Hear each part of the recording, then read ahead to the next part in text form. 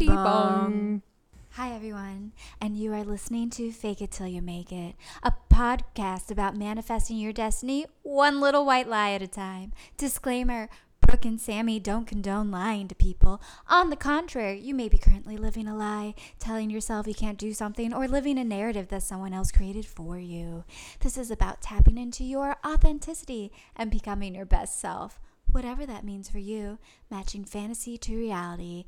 1-800-LAVA-LINKS. What's lava leaks? What? You don't know lava links? Was that the Do you talk? know what lava links is? Oh, lava links. Yeah. I thought you said leak, like you're leaking lava. What? I know. No. No, I remember lava links. I It was just- like the late night, like, hey, we have a sex the phone call. operator. 444. No, that's motorcycle insurance. Yeah. Yeah, it was like a Lava super links. late night, like, hey, Man, I'm just so lonely in this bed, and Call I just me. want you to call me. it was one of those. kind of miniature golf club called Mini golf. All right. Mini golf and sex. Mini golf. And, Going on a mini golf oh my date. God, we're millionaires. Hey, my first kiss was at a mini golf I had a. place. I went on a miniature mini golf. Oh, I guess yes. Mini miniatures. even smaller. It was microscopic golf. Micro Yeah, golf. you use Legos to hit the ball. No, I went on a mini golf date once, and it was really great. It was really fun, and we had such a good time. And then he ghosted me. God. And then it was that one. It was my only ghosting experience I've ever had, but it was one where it's, why aren't you responding to me? Where are you? What happened? And then he would come back for one reason and one reason only, and then I never understood why he would ghost me for a couple months after that. He was just a I'm not that Casper. good, guys. No, Straight I don't. Casper. I don't go on Happy mini. Halloween. Oh. Yeah, I don't go on mini golf dates because I'm too good at mini golf. I have to like fake that I'm. I shark them. Shonda Rhimes says, be proud, brag as a woman. I know, but it's really hard on men's self-esteem when you're better than them at everything. Man. Who are these people you're going out on dates on? It's mini golf. I Yeah. know, but I date really competitive people apparently because it really bruises their egos. It's mini golf. Yeah, I ixnay these guys if that's the case. Man up. If you can't handle your girl beating you for the first time on mini golf and you're not amazed, you are not a worthy gentleman. Or a worthy opponent. Yeah. Let's be honest. I Agreed. try not to tell them like when I first started my now job, they took us out to mini golf at the first week, and I was like, oh, okay, and I was like, I don't know if they know, but I grew up playing miniature golf with my dad. We would go every week. And we would play with, like, my friends, or we would bring, like, we would always have somebody to go against. And so I got really good because I played every week for, like, 5 years at least. You know what's awful? What? Talking about team building sports, paintballing. Oh, no. Why did... No. Laser tag is way better. Paintballing, I went once with my tennis team in high school, and That's so awful. it was so, if anyone is going to go paintballing, best advice, wear cotton, not nylon. I had those nylon swishy sweatpants because I thought that, because they would keep me warm, so I thought that they would be like, good. oh, keep the paint out? No. Oh, man, my coach shot me from 2 feet away or something, welt the size of a golf ball. Oh, wear layers. On my freaking, and it's hot. Like, the time to go is when it's hot and you have those masks on and just sweat is dripping into your eyes and you're getting hit at every which angle and you're bad at it, and it's just fuck paintballing, guys. I've never been, and I don't want to go because I don't want to get shot. Take it from me. Podcast business. Let's get this out of the way. If you like what you hear, not if you don't like what you hear, if you like what you hear, feel free to rate us 5 stars, subscribe to our podcast, and write us a review. It really helps with our numbers. It helps us get up there. We're hoping to get sponsorships come next year, and it just helps increase our numbers, helps us make look good so that we can keep bringing fun content to you. And we like hearing what you guys have to say. Yeah, we need our egos boosted. Yeah, tell me how pretty I am. I just Because you can see me. Tell me I'm so pretty. But if you want to see how pretty we are, then follow us at FIMIPodcast _ FIMI podcast _ on Instagram. And if you have anything that you want to say personally to us, or if you are an up and coming musical artist and want your music featured on the podcast, feel free to email at us. Hashtag us. Hashtag us. No, feel free to email us at fimipodcast@gmail.com. That's FIMIpodcast@gmail. Ooh. How's your week? Good. It's been a productive week. I am in full like holiday party mode right now. Yeah, you are. With events. And so holiday party planning, typically for a lot of or any event kind of planning, the best time to plan an event is about 4 to 6 weeks in advance of the date. That's like kind of the sweet spot where people are thinking about their calendar and it's still open for the most part, or they can move things. So we are in full swing and it is chaos. But yeah, no, work's been good. I negotiated my salary. Hashtag know your worth. Yes. That was kind of a trying process. I finally signed my papers on it. I'm not 100% happy with the number, but I know that we're a smaller company, so it is what I expected. But I know what I can do in the role is going to be really great. And it's going to be a good step up for me professionally. And that if I ended up exploring other career options, that this is like a good starting place. But yeah, the actual negotiations of it were a little awkward, to be honest. Like it started. Well, it's always an awkward thing to talk about money. And in Jen Sincero's book about money, she talks about how people get way more uncomfortable talking about money than they even do talking about sex. Oh yeah, it's super faux pas. Yeah, and it shouldn't be. Yeah, I mean, I'm trying to be better about it. It's like a real initiative that I've started to take this over this last year. I started to do a lot of manifesting kind of stuff where every new moon I do like a new moon ceremony. Lately I've been really bad about doing this, but new moons are when you call in like new energy. And so new moon, you write out all your intentions of things that you want to accomplish that cycle.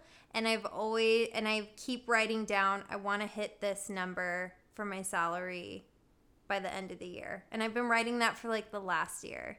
And so I finally like hit that number. But when we first started the talk, so my boss pulled me in and was like, hey, I just want to congratulate you. We want to offer you this position of the supervisor of our events and our marketing. And I said, great. And she said, I want to see what I need to go back to our CEO with as far as what you would accept to become an exempt from overtime type of employee. So they call it being exempt and non-exempt.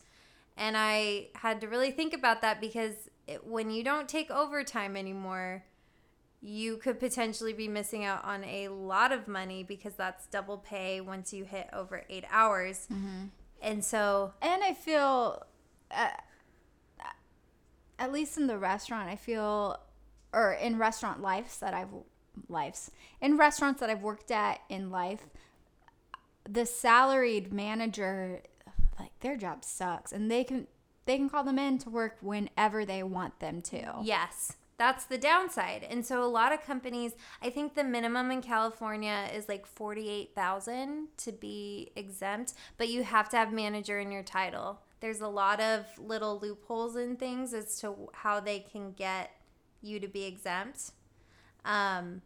So I was very careful about that, and I set my number a lot higher than that.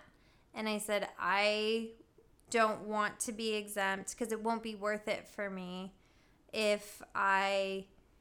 or I'm just not going to work overtime at all. Like that would be the difference. And sometimes I have to, just to make it, like, just to stay on top of everything.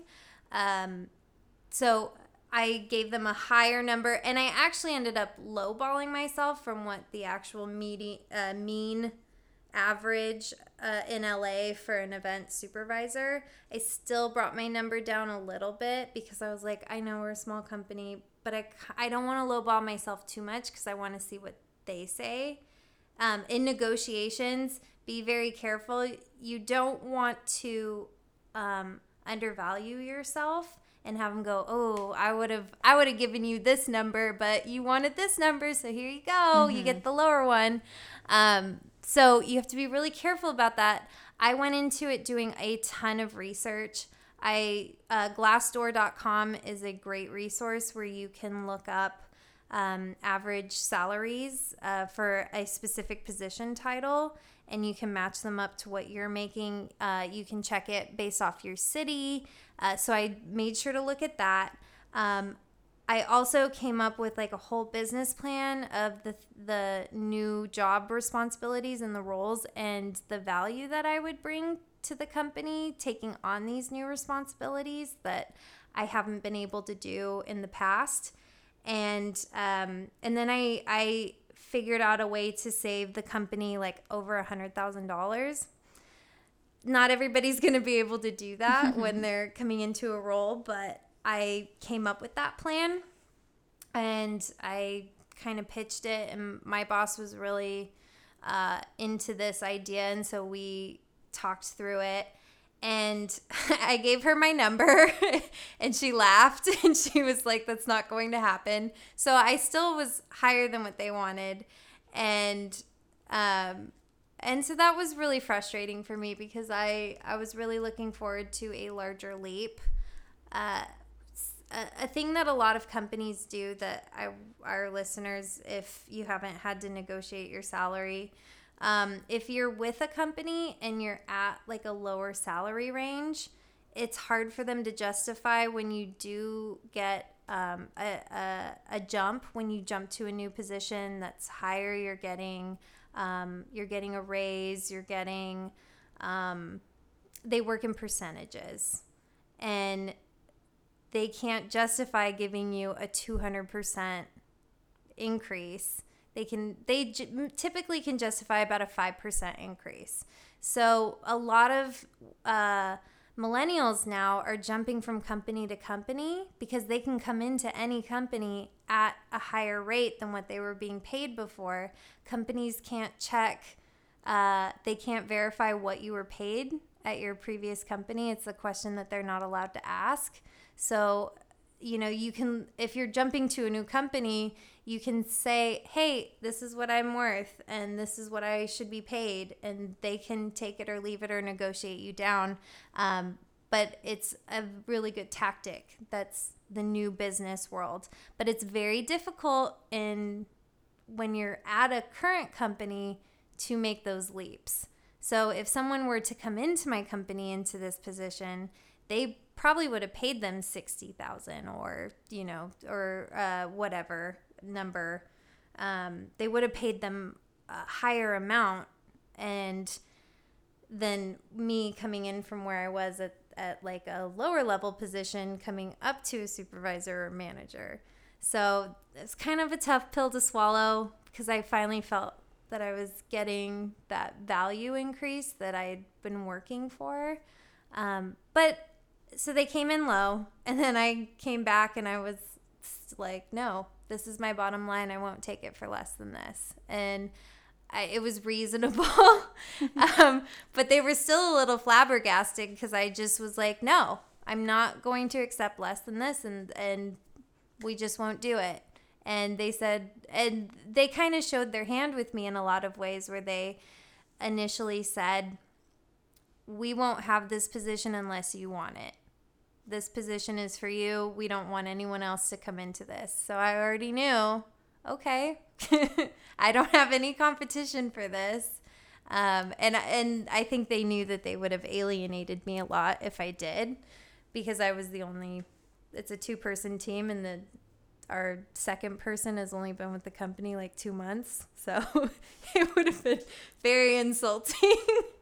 But yeah, so it ended up being a back and forth, and I just really stood in my power, and I was very nice about it though, and I just said, I'd like the weekend to think about it. I was really, really looking forward to starting this position at this rate. Is there any way, do you think that our CEO would negotiate up to that? Do you think there's any wiggle room?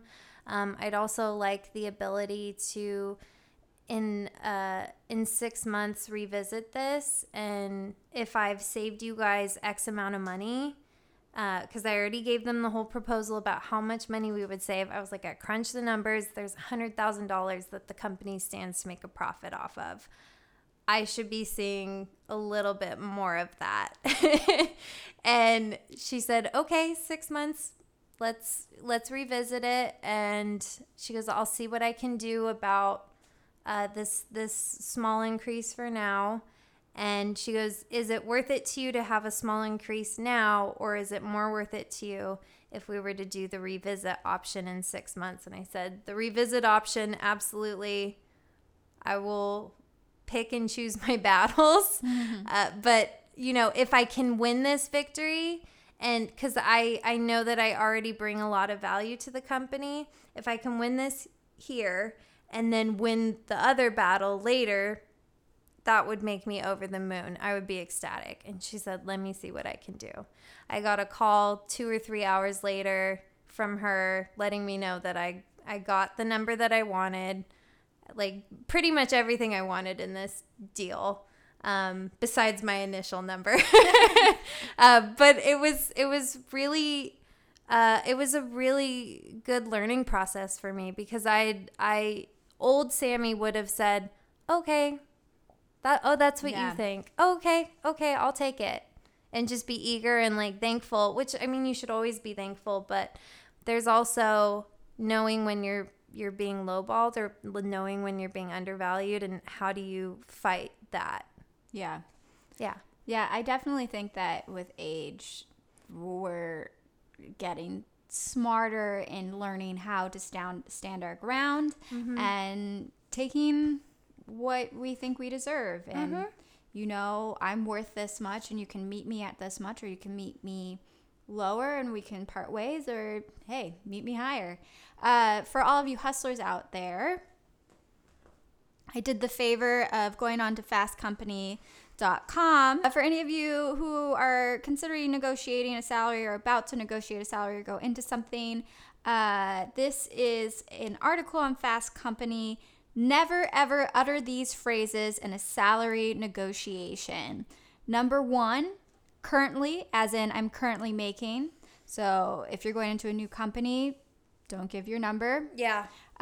2, desired, as in desired salary is. Don't disclose your current or desired salary. Recovering from this mistake can be tricky, and each situation is unique. But one way to untether from those original numbers is to review the benefits package for deficiencies. If the health insurance offering, paid vacation, target bonus, or other aspects of the benefits packaging are underwhelming, the candidate can use those as reasons to ask for a higher salary to compensate.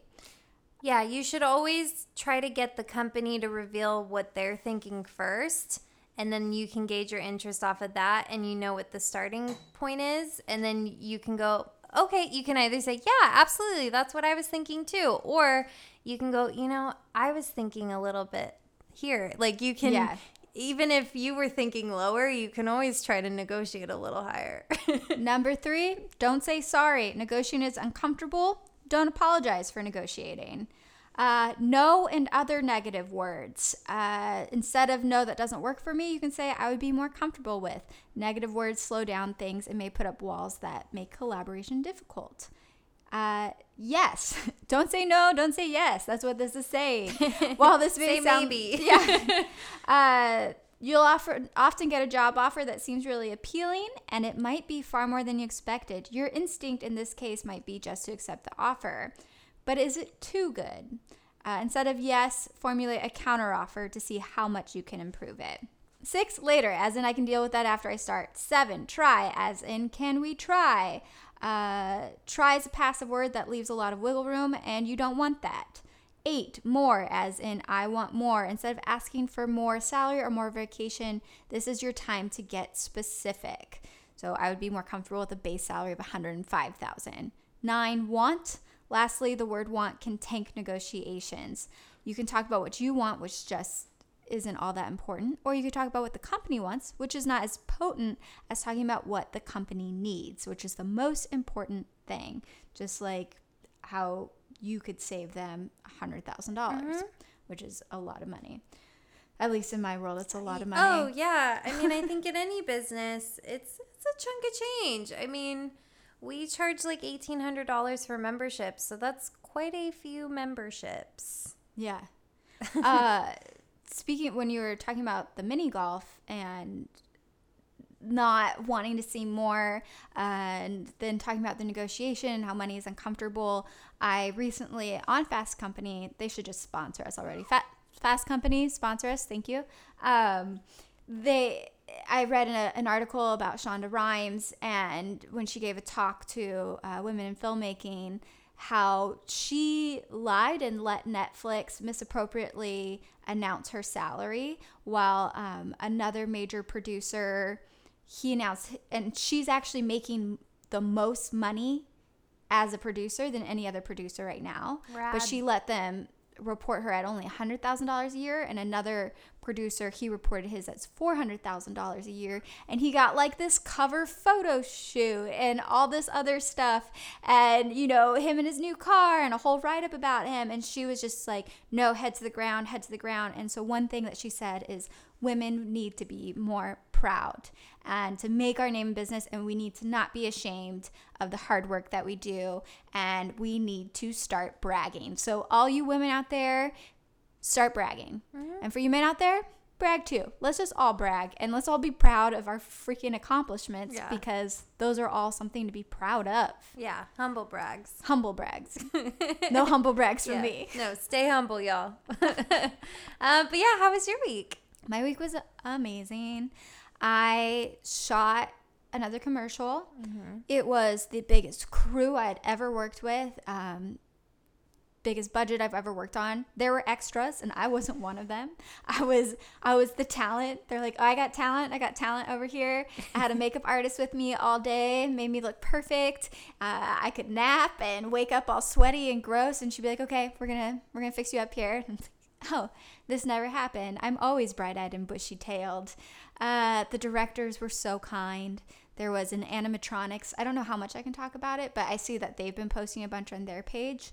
The directors are, but there was an animatronics bear. So there's a man who works professionally as a bear. He did Easter at the White House as a bunny. He has a couple of these suits, and he lives inside the suit, and then another person operates the remote control that controls the ears and the mouth and the eyes, and it's so creepy and cool. And I didn't even know what this guy looked like until I worked with him for maybe 5 hours. And then I asked another person there, and I was like, hey, which guy's the guy in the bear? And they're like, him. So I went up and introduced myself, but he was just this cute fluffy bear, and he was so kind. His name is Matt Brady. I think you can hire him for things. Is he a potential podcast guest? Oh my Lord. Yeah, he's a professional bear. Yes. I will ask him. Yeah, I think he's very busy. I'm worried he might ask me to charge. But yeah, so it was so great, and it just really solidified that this is what I want to do with my life. I think I'm going to make it a career, and I'm doing the right thing by continuing in this because, one, I deserve to be there, and two, it's so fun. Even when we had to do takes over and over and over again, I enjoyed every new take, and I enjoyed the hurry up and wait portion because that's a lot of acting is hurry up and wait. All right, we did you in costume, we did you in hair and makeup, we did you here, we did you there. Okay, and wait. You won't work for another 4 hours. Yeah, but you're ready. But you're ready, and you're ready whenever they need you. Yeah, I love that. But I ended up getting a pay raise on that, talking about know your worth. And I originally auditioned as a featured extra, so I had no lines, and I just come into a room and I leave a room, but I was featured in that scene. And then after my auditions, we got a new script and I got a line, and I saw that I was still getting the same pay, and all the other actors who are now called on-camera principals, all the other on-camera principals had a ton of, or like were making way more money than me, and they were doing the same work. So I contacted my manager and was like, hey, is this weird? And she said, yes, it's weird. I'm going to contact them. And I was like, great. And it took about over a week for them to get back to me, but it was so easy. And they're like, we will bump Brooke's pay appropriately.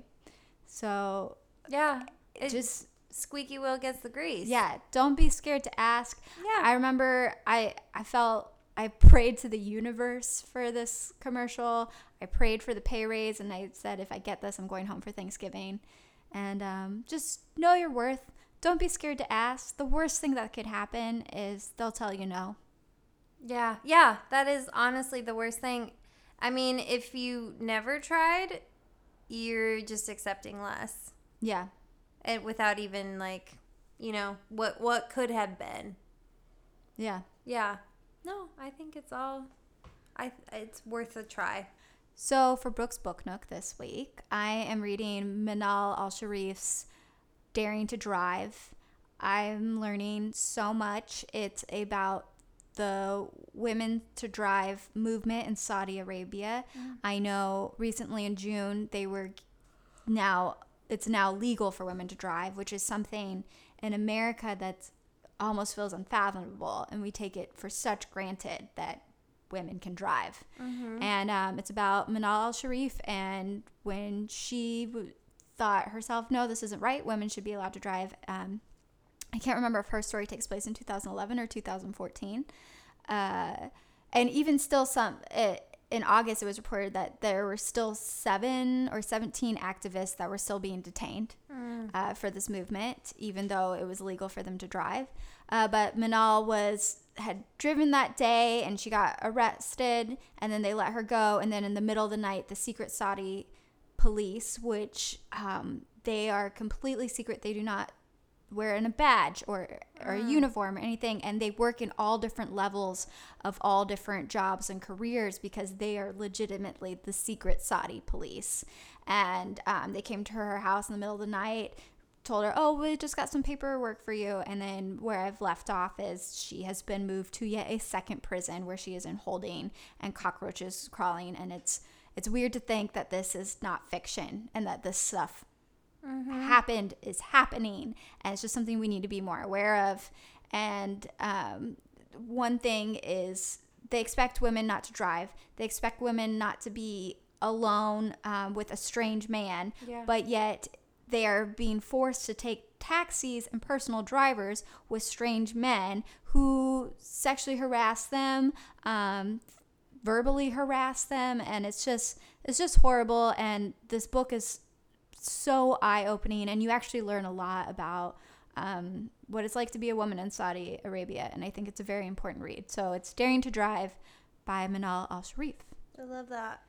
And now it's time for our guest on a completely different note. Yeah. Another strong woman. She has built a company from the ground up. She has had her business for the past 6 years, and she is a real live princess. Please welcome the company owner of the Los Angeles Princess Company, Jennifer Mahlman.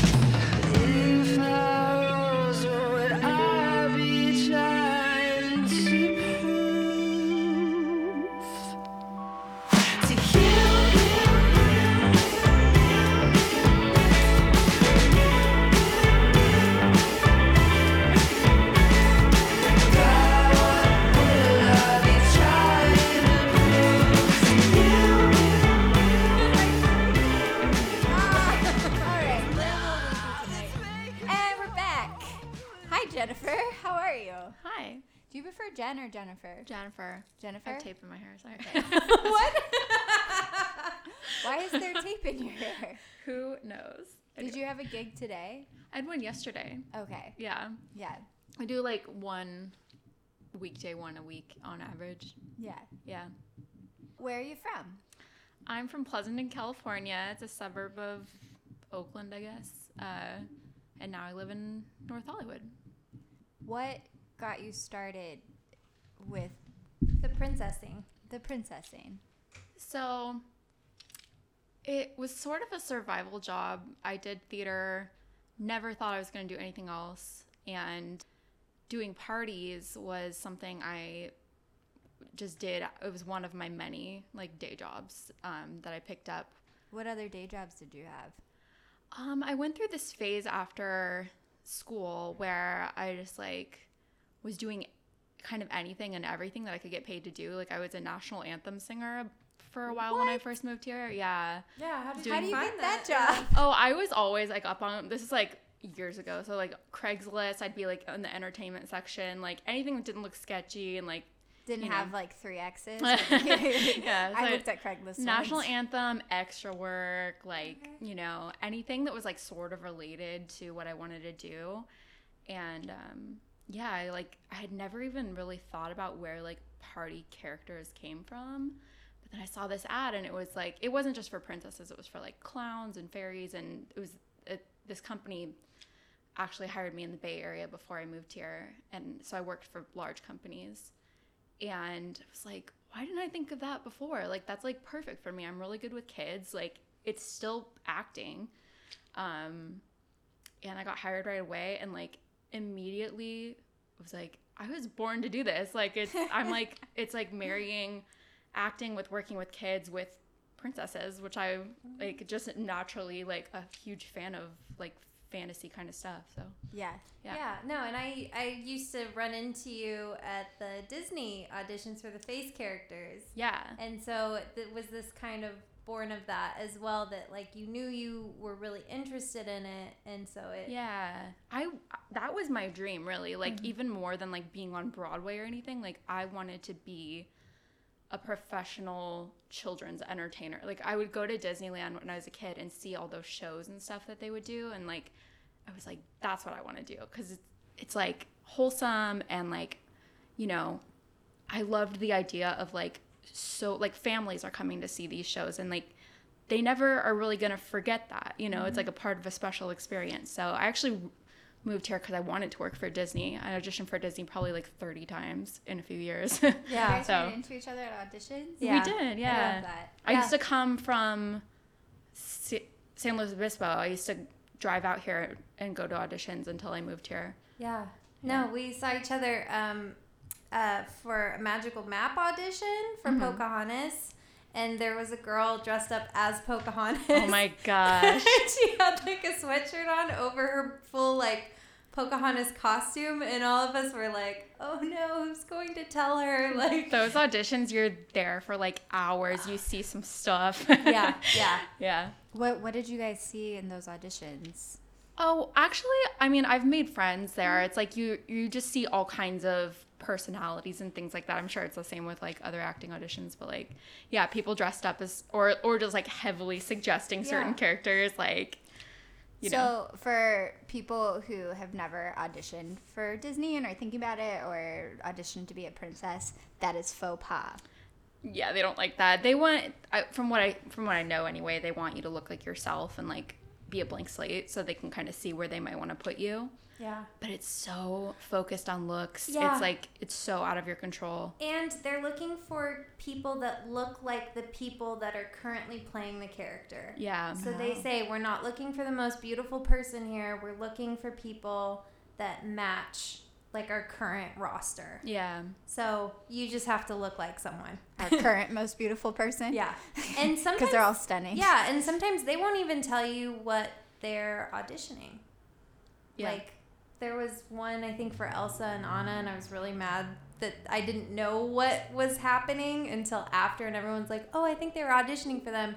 And they called a girl who had like a full Elsa braid and like did the makeup and everything. They actually let her go further in, and I was like, really? Because you just never know. Yeah. I mean, that was my thing about those auditions. Like, you don't, I mean, it's not an environment where you can get any kind of feedback or like, you know, I just kept going and going because it was a dream. Mm-hmm. But then I was doing the parties on the side, and I was like getting paid to do what I was like aspiring to do, kind of. I mean, it's not Disney. I don't claim to be Disney, and you know, that was still a dream for a long time. But then like I got so busy doing that, I ended up moving from Orange County to LA, and like it kind of became my life like on accident a little bit, and I ended up just like, in some ways, like it's so much better to work for yourself, you know?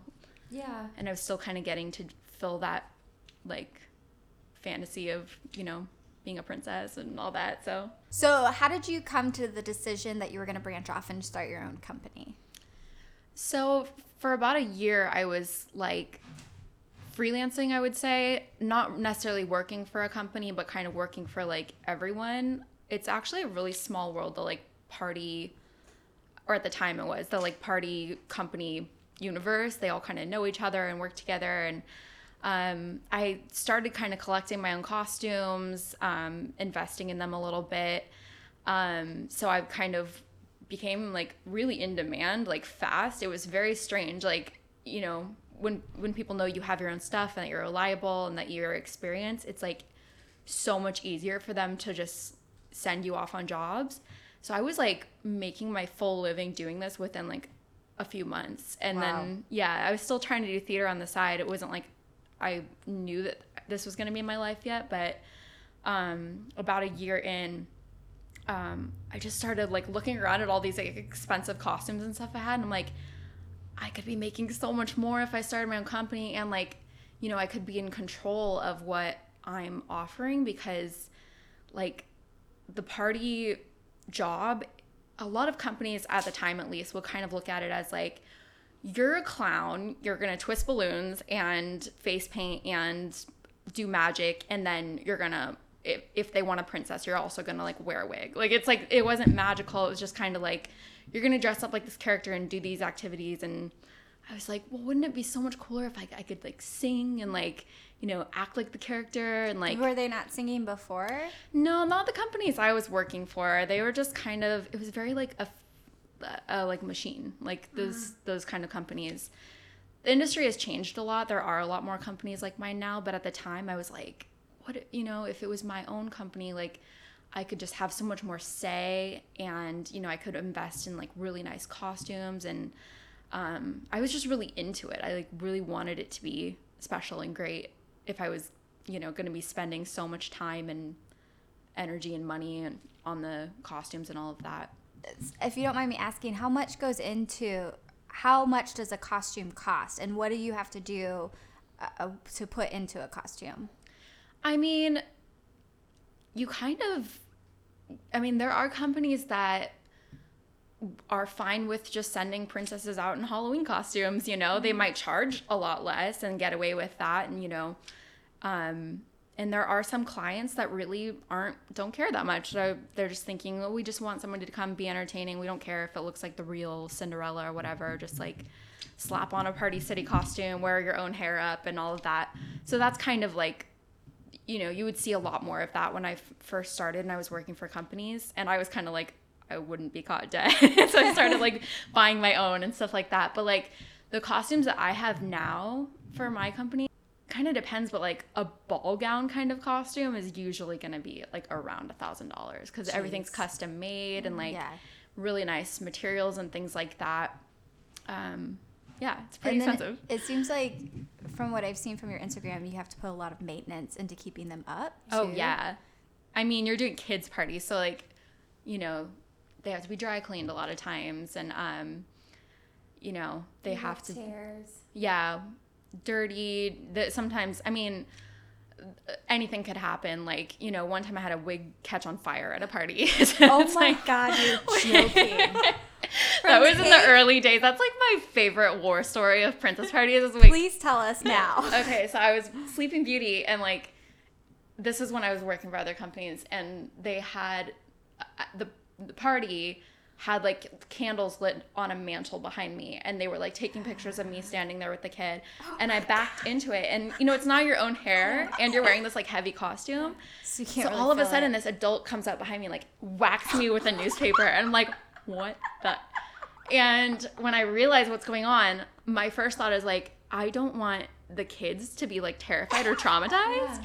So I'm just going to pretend Above your nothing's safety. happening. So I'm going to keep my back to the kids for the rest of the party. And then when I got out and saw that the wig was like melted into the costume, I had to throw both away. I was like, yeah. So when I started my company, one of the things on my contract is like, no candles are taken lit anywhere. Yes. Yeah.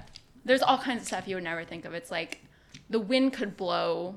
It could be a windy day and like a wig could get destroyed and you have to pay $100 to have it professionally redone. It's like really expensive. People don't realize. Yeah. How So- did you find some of your vendors, like your costume designer and your wig stylist? Actually, my costumes, I had a friend that I met doing theater who had never made a princess costume before, but I knew she was really good with like historical costumes. And she was a huge Disney fan too. So I knew that if I came to her and said like, hey, can you make, you know, Rapunzel? Rapunzel was the first one she made for me. And like, she put the same care that like I put into playing the characters into making them, where she would just analyze everything about what it should look like and how it should be built. And that was kind of like my special, unique resource for years. So yeah, a lot of people in the industry kind of just, you know, will buy stuff from like, you know, there's a few like known sellers online and stuff, but I always wanted to be different. Like it just was really important to me. And then I have a local place that was styling my wigs, and yeah, you come to trust only certain people to make these things because they are your livelihood. Yeah. What was it like when you first started the company off? So when I started my company, like I didn't mean to start a company. Like I was kind of doing the freelance thing, and I had the idea that I could start my own, and I just kind of thought, you know, there has to be a way for people to get a hold of me, so I'll make business cards. So if I'm going to make business cards, I have to have a name to put on them, and then I should probably have a website. And it just kind of snowballed, and like within a couple of months we had parties every weekend. It was like insane how it happened. The only thing I can say is like it had to be meant to be for me to be doing this, because it just kind of happened. And Yeah. I named my company the Los Angeles Princess Company, so like I don't think I could have done more to help my like search engine optimization. Yeah. Oh, that's crazy that you even were able to get the Los Angeles Princess Company. Oh yeah, That's- people love their cutesy names in this industry. Like, I mean, no offense, but like a lot of them are like Enchanted, whatever. Yeah. You know. Yeah. Yeah. Yours is the first. Oh, yeah. That's what you would type into Google. Yeah. Yeah. Los Angeles Princess Company. It helped me out a lot. Genius. I don't know much about business, but you know, that was That's a good easy. move on my part. I think. No, I actually think that's great advice Yeah. to anyone starting their own company. Yeah, don't overthink the name. It could be Yeah. as simple as Los Angeles Princess Company, and you will. Yes, Like- it should be descriptive, and just in my opinion, it just sounds more professional. Yeah. And like, you know, it's hard to get respect in this industry anyway, because people just think, oh, like I'm hiring some young girl to dress up as princess. Like, you don't want a cutesy name. Like, you want something that sounds legit and like, you know, sounds like you're hiring a professional person, you know? Yeah. No, that makes sense. When you started off, you played everyone. You Yeah. You were your only employee. The Yeah. only princess. Yeah, you were the only princess. Yeah, that was what that was my main intention, was to just create an opportunity for myself. Like, I wanted to be able to pay all my bills doing this. I wanted to create like an opportunity for me to get the most gigs, whereas when I was working for other companies, like, you know, they have other people working for them, they can't give you all the gigs. So yeah, and I never intended for it to grow at all. And that's the first thing people started saying as soon as I started my company, like, you should hire a bunch of people. Like, Oh. I was like, no, I mean, I want to perform. That was the main thing. It's like, I didn't want to just be a boss at a desk. Like, I wanted to make my living performing. Yeah, and you had some issues with a couple of performers over the years that you ended up bringing in. Like, I think you were telling me about, was it an Aladdin who just was like, bye? Like, just... Oh, yeah. I mean, I've had people, I remember one of the first girls I brought on, you know, I trained her from scratch. She had no experience, and she probably did like 2 or 3 parties for me and then decided to start her own. She used everything I taught her and started her own. She's not around anymore, but that was a huge blow. Yeah. I mean, there's only so much you can do to protect yourself from that too. Yeah. Do you have like a non-compete, I think, is something that people can sign, but... I think you can. I don't know how much it really holds up in this kind of work, but... That's fair. And it's like, you know, I just don't worry about it anymore. It's like, I've had a few people that I've hired and trained from scratch. Like, pretty recently, I hired someone and trained her from scratch, and then she decided to go work for another company behind my back. And, like, it's like, I just look at that and, like, you know, I don't know. My company's been around almost 6 years now. I'm just not, I don't feel like I'm in competition with anyone anymore. I just kind of feel like we have parties every weekend. I've, like, for my own, like, mental health, I just can't worry about what other people are doing. Like, that's great. The industry has like blown up in the last few years where there's so many companies I can't keep track anymore. Yeah. Like, I don't need to keep track. Like, yeah, there's room. If they're gonna start their own company and like charge half what I do, it's like, that's their problem, you know. Yeah. How has it been building your own client list? That's actually been one of the most like touching things about this, and what like keeps me going the most is like the repeat clients, because some of these families, I feel like I'm in their family. Like, they hire me for their birthday parties and, you know, Christmas and all kinds of special events, and then they'll have, you know, a little girl will turn 5, and then she'll be too old for princesses next year, but her little sister wants a princess. And like, you know, there are some families I've done like, you know, 5, 6, 7 parties for. Yeah, and something special about what you do is you like to give back to kids that have like cancer or other non-curable diseases, or curable even, but they're, you know, they're in the hospital. Like, you started going to... and that was incredible, because it changed my perspective on like myself as a performer. Like, the year I opened my company, I was still thinking that theater was the thing, like, I was going to do. Eventually, I was working my way towards being a professional actor, and this was just like what I was doing on the side. I was still doing theater. I was in a show over the summer of the year I started my company, and I just started to feel like I'd rather, you know, I took weekends off of doing parties in order to do the show, and I realized like I just feel so much more important when I'm doing this thing that means so much to people, rather than doing this like experimental musical in downtown LA. And like, around that same time, I got the idea of like, hey, I bet there are kids like in the hospital that would like to see Rapunzel or whatever. And at the time, I was so ballsy. I would just like show up there, and like I'd go and visit one kid, but then I'd end up like walking around. Yeah, they don't allow that anymore. But yeah, so I met a bunch of kids there that had cancer, and I stayed in touch with their families, and I just started realizing like, oh my gosh, like I'm in this position to like bring so much happiness to people. And like, money aside, it's like I felt like what I had to offer finally was like so meaningful to people, whereas I didn't always feel that in theater. I mean, you know, how often do you really get to touch people's lives like that, like so directly? It was incredible. So I kind of made it my mission to like do as much of that stuff as I could, but like, it's, you know, I couldn't really do the hospital thing. Like, they kind of they have their own rules, and they have like relationship with Disney and all of that. But like, I personally tried to like make sure that I was doing as much volunteer stuff as possible, just because it's like, how long am I going to be in this position to bring that gift to people, you know?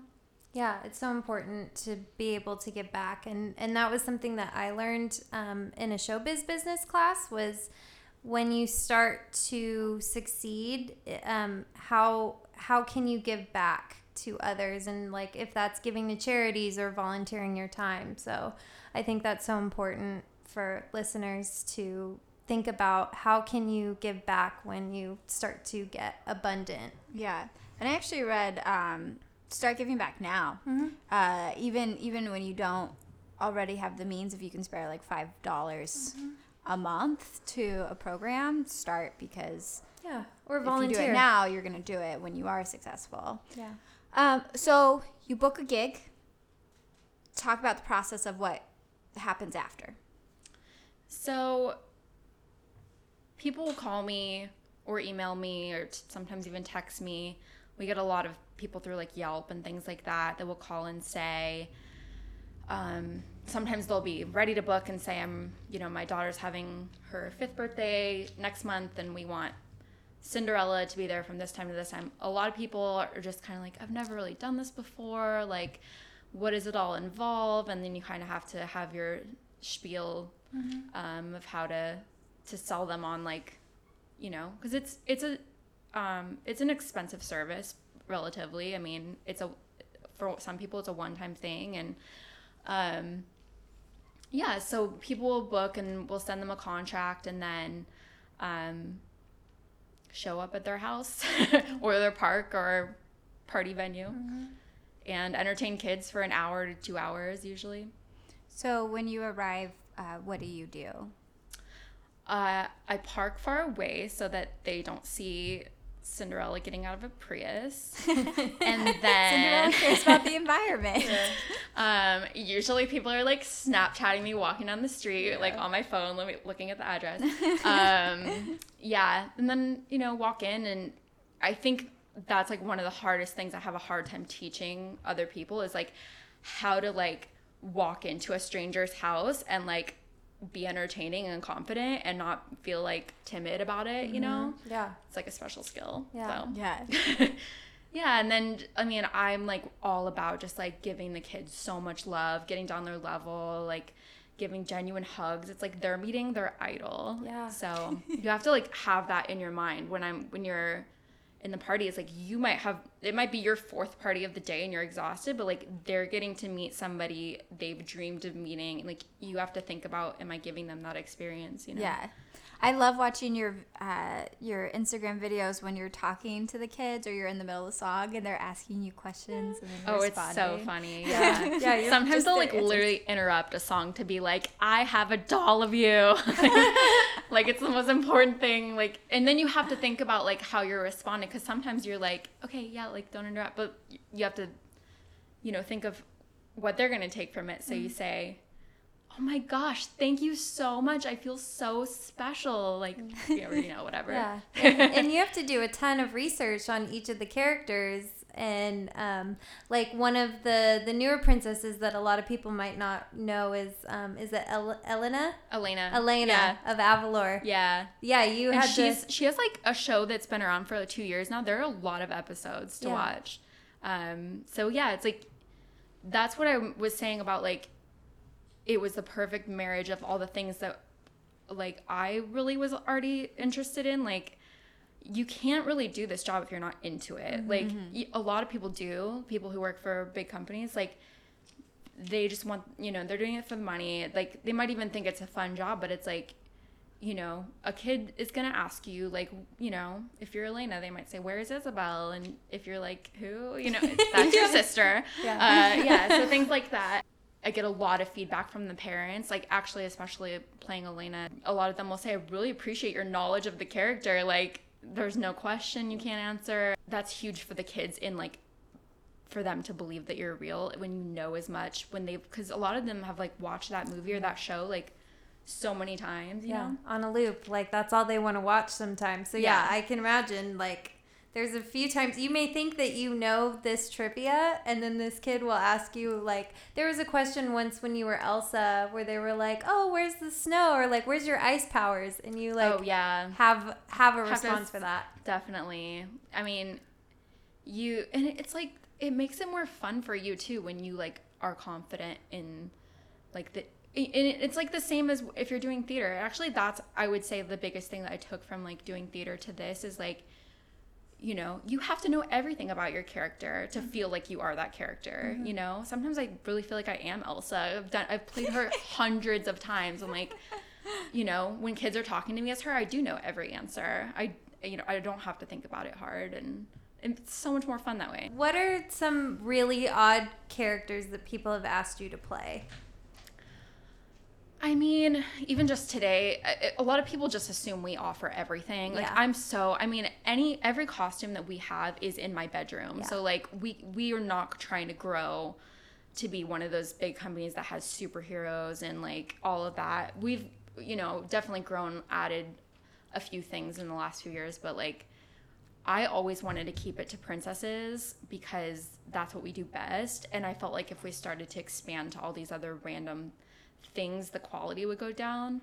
Not even like the quality of the costumes, but just like we wouldn't be able to know everything about the characters we're playing and stuff. Yeah. So I mean, people will call and ask for Darth Vader or whatever. What did they ask for today? Probably So like cute. Yeah. Get a lot of You're like okay. Sometimes I won't even have heard of the character because it's like a quote unquote boy character. I'm like, you know, the kids who are interested in princesses don't talk about PJ Masks or whatever. Oh, like, yeah. you know.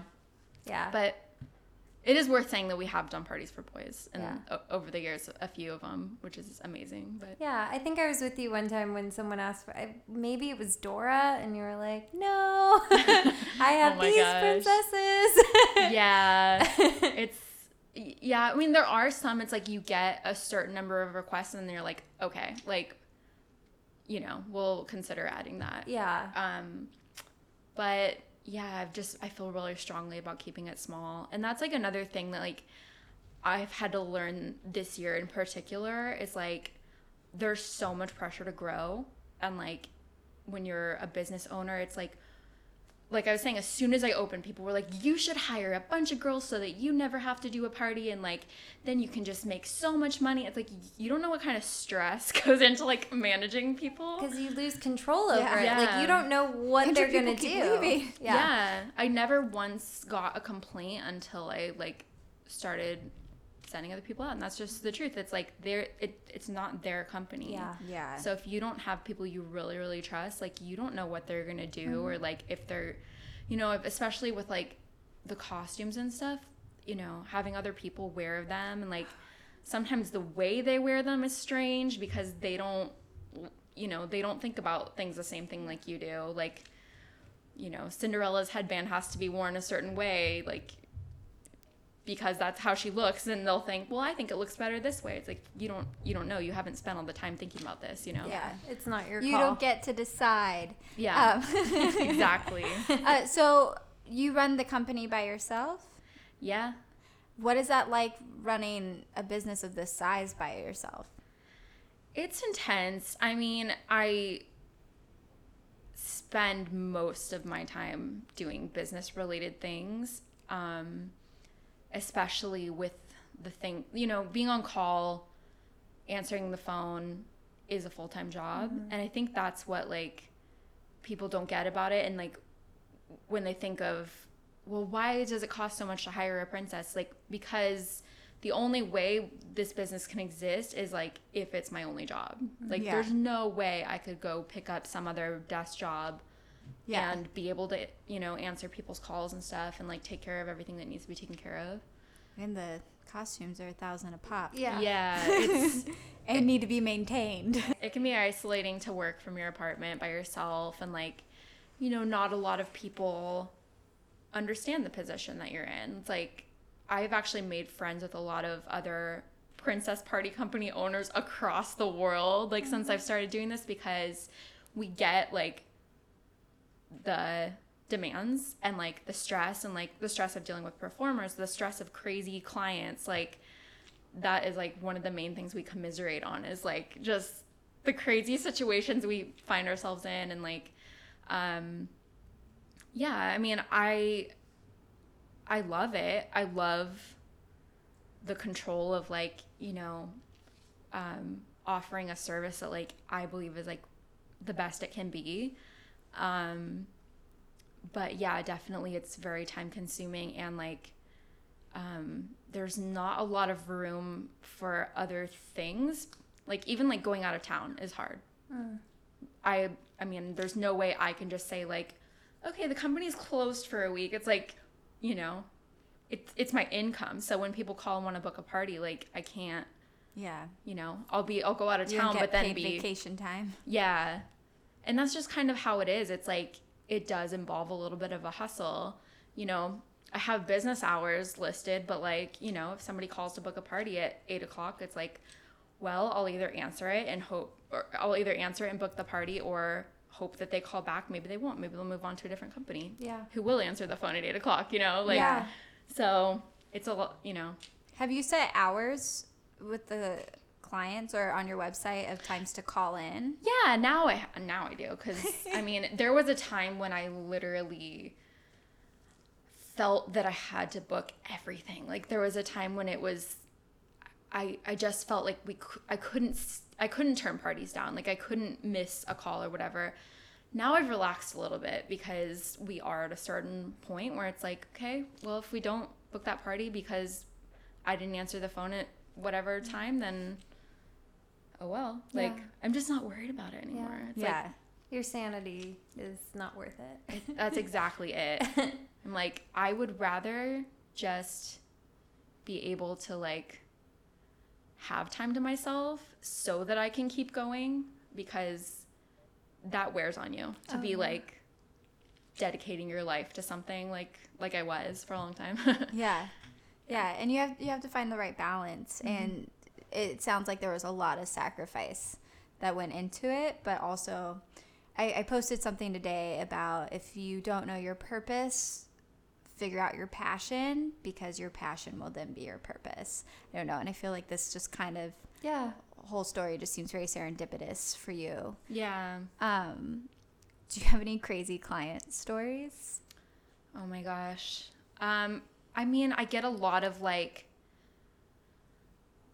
is the exact person on the website going to be the one that comes to my party? And I guess that's something I didn't say in this, is like, I do have other girls who work for me now. Like, I'm not trying to do all the parties myself anymore. So the trouble with that is, like, I was the only person for a long time, and people will be like, is it going to be you? And I'm like, I don't know. You know, I have other girls now, and I usually assign the parties the week of. So I have to be able to be strong in saying, like, I can't guarantee who it's going to be. I can guarantee that it will be somebody that's trained by myself and is good and will wear the exact costume you see on the website and things like that. But a lot of, like, there's just this anxiety with, like, parents planning their kids' birthday parties where they just want it to be perfect, and they're, like, just so nervous. And actually the other day I had a girl booked on a party from 5 to 6, and we got a call at 5 o'clock, like, where is she? Like, I don't know, she might be like walking towards you right now, she might be behind you, like, give her a second, like, that kind of thing, where they're just so nervous somebody's not going to show up, or like things like that. It's like somebody's wedding, you would think. I know. Like, the way they treat it. Yeah, and I've kind of learned that, like, the anxiety isn't really directed at us. It's more like a lot of times it's a money thing. It's like the parents want their party to go perfectly so that everyone can see how perfect it is, and, you know, be impressed. And, you know, they want the princess to look a certain way because it reflects on them. They feel it's interesting. Keeping up with the Joneses. Yes, definitely. What goes into training the girls that you have? For a while, I was training girls from scratch, and I would have them watch me do a party. I would have them do a practice party, usually for like a volunteer event. And then I would send them a bunch of materials and things like that. To be honest, now I rely more on girls who are already experienced, because, you know, it's hard to train people to do this job as much as you would think it's not. Like, not everyone is cut out for this job, and I've hired a few people who then I realized were not cut out for this job. It's like, you can train them all you want, but if they don't have that personality and that, like, natural love for kids and natural love for these characters and things like that, it's like there's some things you can't teach. Yeah. And So what went into figuring out the pricing that you were going to charge? You don't have to say how much you charge, but what was kind of your thought process on what you thought was fair and what would still get people into it? This is actually an interesting point because when I started, I did what a lot of people do, and I looked at what everyone kind of what the average was of like in the industry, and I decided I was going to price lower than that so that I could get the ball rolling and get lots of people booking me and stuff like that. And then you start to realize what your overhead is, and I realized pretty quickly that what I was charging was not sustainable, and that I was just like worth more than that, you know? Like there's a really good phrase that you'll see a lot like in entrepreneurial reading materials where it says don't put yourself on sale, because part of the problem with that is that if you price yourself lower and then you realize that you're worth more, your past clients are going to be pissed. And that happened to me a few times where they were like, well, you charged this last year and now you're $60 more or whatever. It's like, yeah, because I was dumb when I started and priced myself way too low. But it's like, also, if this is going to be your full-time job, it's like, you know, you have to price yourself you have to figure the time it takes and your overhead. And now we've been around for a long time. So it's like, we'll get people asking for discounts. Like, if you want a discount, like, you might have to sacrifice some quality or experience, you know? Like, we just don't need to be putting ourselves on sale. Yeah, know your worth. Know your worth. Oh, I love your that. worth. Yeah, no, that's we're getting great. all excited. Yeah. Brooke's got her bunny I have ear. a Pomeranian hand thing happening out of excitement over this. And I'm a huge believer in like the law of attraction and stuff too. So I just feel like you price yourself low. It's like you're just putting that out into the world that you're not worth as much as you might be. So, you know, and also another interesting thing in the industry is like parents will naturally look at a company that's priced at X and then a company that's priced, you know, a little bit higher, and they're going to think, well, why is that company higher? They must be better. And a lot of times I really think it's true. Oh, yeah. Oh, I agree. So do you do all your own finances for the company, or have you kind of... Yes. How was that kind of figuring out like cost to labor to... It's everything that I know I've had to learn the hard way. Like, you know, and even this year I've had to look at what I'm putting in. Because, I mean, you would just not... I mean, it's like, it's not even just costumes and wigs. It's like supplies and like gas and like, you know... I had this perfectionist mentality about like, you know, our wigs and costumes have to be perfect and like sometimes they have to be upgraded, or like, you know, this activity that we offer, you know, has to be replenished, the supplies for it or whatever. And I just started looking, I'm like, you know, is that what's making us great? Is that a cost that is necessary for me to keep spending, you know? And a lot of times the answer is no. It's like, I had to let go of a lot of perfectionism in realizing that if I'm going to keep going doing this, and like, it just can't, you do have to look at the numbers. Like the overhead can't be so crazy that you're not making a profit. And I know companies like that, unfortunately, where they're so focused on the perfection of it that I don't even see how they can be making a profit, you know? Yeah. Over the years, you've had to kind of let go of a couple of character costumes. How was that process in letting go? Did you have to sell the costumes off? Did it hurt? Were they characters that you loved? Yeah, I mean, you just look at like what is popular, and that is a huge thing I see. You know, when you have young girls doing this job, a lot of times it's like, you know, they're fulfilling their dream of playing whatever princess. Like, they might love playing Merida, but I'm sorry, kids don't know who Merida is anymore.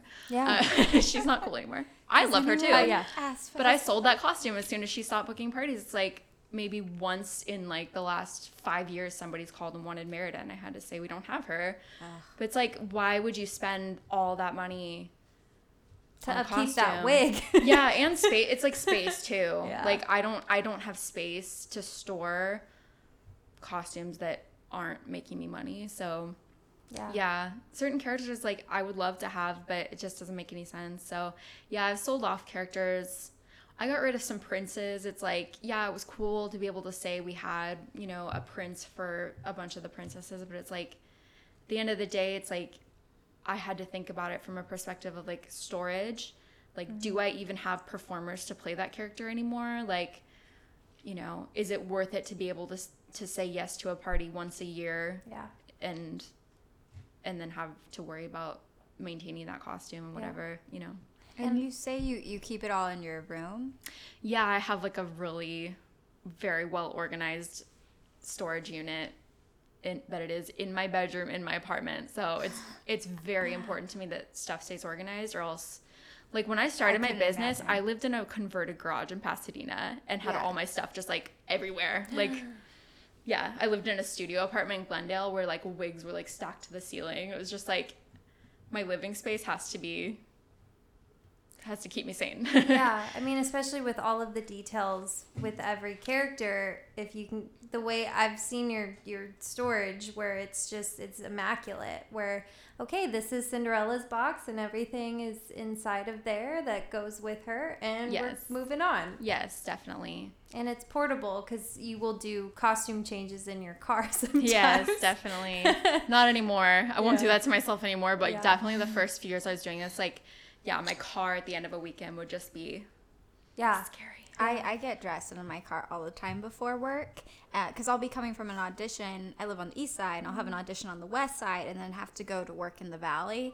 And I'm naked on Valley Heart so often. I'm just waiting for a police officer to walk up to my car and be like, "Excuse me, ma'am, you can't do that here," because the restaurant, our bathrooms are shared with the customers, so I don't want to go in with my giant bag of stuff as me and then come out as an employee. I don't think my boss would like that, to be honest. We're getting close to having to wrap it up. How is your business different from 6 years ago than it is now? And what have you learned? Oh, that's such a big question. I know. I think the biggest thing is just my attitude towards... like I was talking about, not worrying about your competition. And that was a big thing that was drilled into me when I was an actor too. It's like, you don't, like, one of my favorite quotes is, nobody is you and that is your power. Like, the people around you, it's like, yes, that person might be prettier. They might have been doing this longer. Like, you know, that company might have 100 characters, or like there's always something. It's like comparing myself to other companies and paying attention to what they were doing was so toxic. And it got to a point where like there were so many new companies popping up that I was like worried for, if I would let myself think about it, I would get worried about how I was going to be able to keep doing this. But like, my mentality now is like, we're already established. Like, I have nothing to prove to anyone. Like, I don't need to like do anything crazy to bring in business anymore. I don't have to do free events. I mean, volunteer events are different, but like people ask you to do free stuff in exchange for advertising. We're just like, sorry, we've been around 6 years. We don't really need to do that anymore. I need your advertisement. Yeah. I mean, I hate to say it sometimes to them, because it's like, I know they think we need them, but it's like, that's our time and we have to be paid for it, you know? Yeah. And yeah, just my perspective on all that has changed. And like I was saying with like the pricing and everything. But a lot of my like biggest lessons have just been about like, when you're the business owner, like your sanity is part of your business being able to keep going. So if you have to make a decision just because it's good for you, that has to be enough. Like, you can't, for a long time, I was just constantly looking at like, what does the business need? Like, should I make this sacrifice because of my business? Like, now I need to be able to say like, I am going out of town for 4 days. I'm not going to answer my phone. Things like that. It's like, because if I'm going to be able to keep doing this, like I have to be happy. Like I can't sacrifice myself. Have you thought about hiring somebody just to take kind of care of like the phone and the business admin stuff instead of being a field princess? Yeah, it's such a give and That's what I'm take gonna call them. because hiring people, it's like, it's such a give and take of like, is hiring people cutting down my stress, or is it adding another thing for me to worry about if that person's doing their job? And like, so at the time, like right now, I'm really just letting it be small. I'm not trying to grow. I'm not trying to be the biggest company. Like right now, like where my business is, like I'm paying my bills. I'm paying my rent. I live in a nice apartment. I, am able to live. And that makes me happy. Like I don't need to, I don't want to be some corporation, Yeah. Yeah, you're comfortable. Yeah. Do you have any advice to somebody who would like to start their own company? I think, the way I did it might not be for everyone, but if I had really thought about how much goes into it, I think I would have been too intimidated to actually go through with it. Like I kind of just started really simple and small and like learned as I went. I'm still learning. Like there's still plenty of like business things that I'm learning. And talking to other people who are already doing well is really important. Having like mentors and just like along with like not putting yourself on sale from beginning, like really put the integrity into what you're offering. Like what you put in is what you're going to get out. So, if you're going to start a princess business, don't go to Party City and buy 20 princess costumes and then say you're going to upgrade later, which I see people doing all the time. It's like, maybe you only offer Cinderella and, Ariel, whatever. Yeah. And, but you have the nicest costumes and you're the best. Like that is what is going to get the ball rolling in the way that you want it to. That's what I say. It's like, no matter what you're doing, it's just like, be the best, start small, start simple. Yeah. Like It's like a very narrow, specific scope because that gives you the ability to really study those two princesses or however small you want to be and just be really, really good at it. Yeah, No, that makes sense. definitely. Yeah. I love this. Well, thank you so much. Do you have anything else you want to add? Or anything you want to plug too? LosAngelesPrincessCompany.com. And we'll put that link down in the description. Oh, thank you. Thank you for having me. Yeah, thanks for coming so much. This has been great.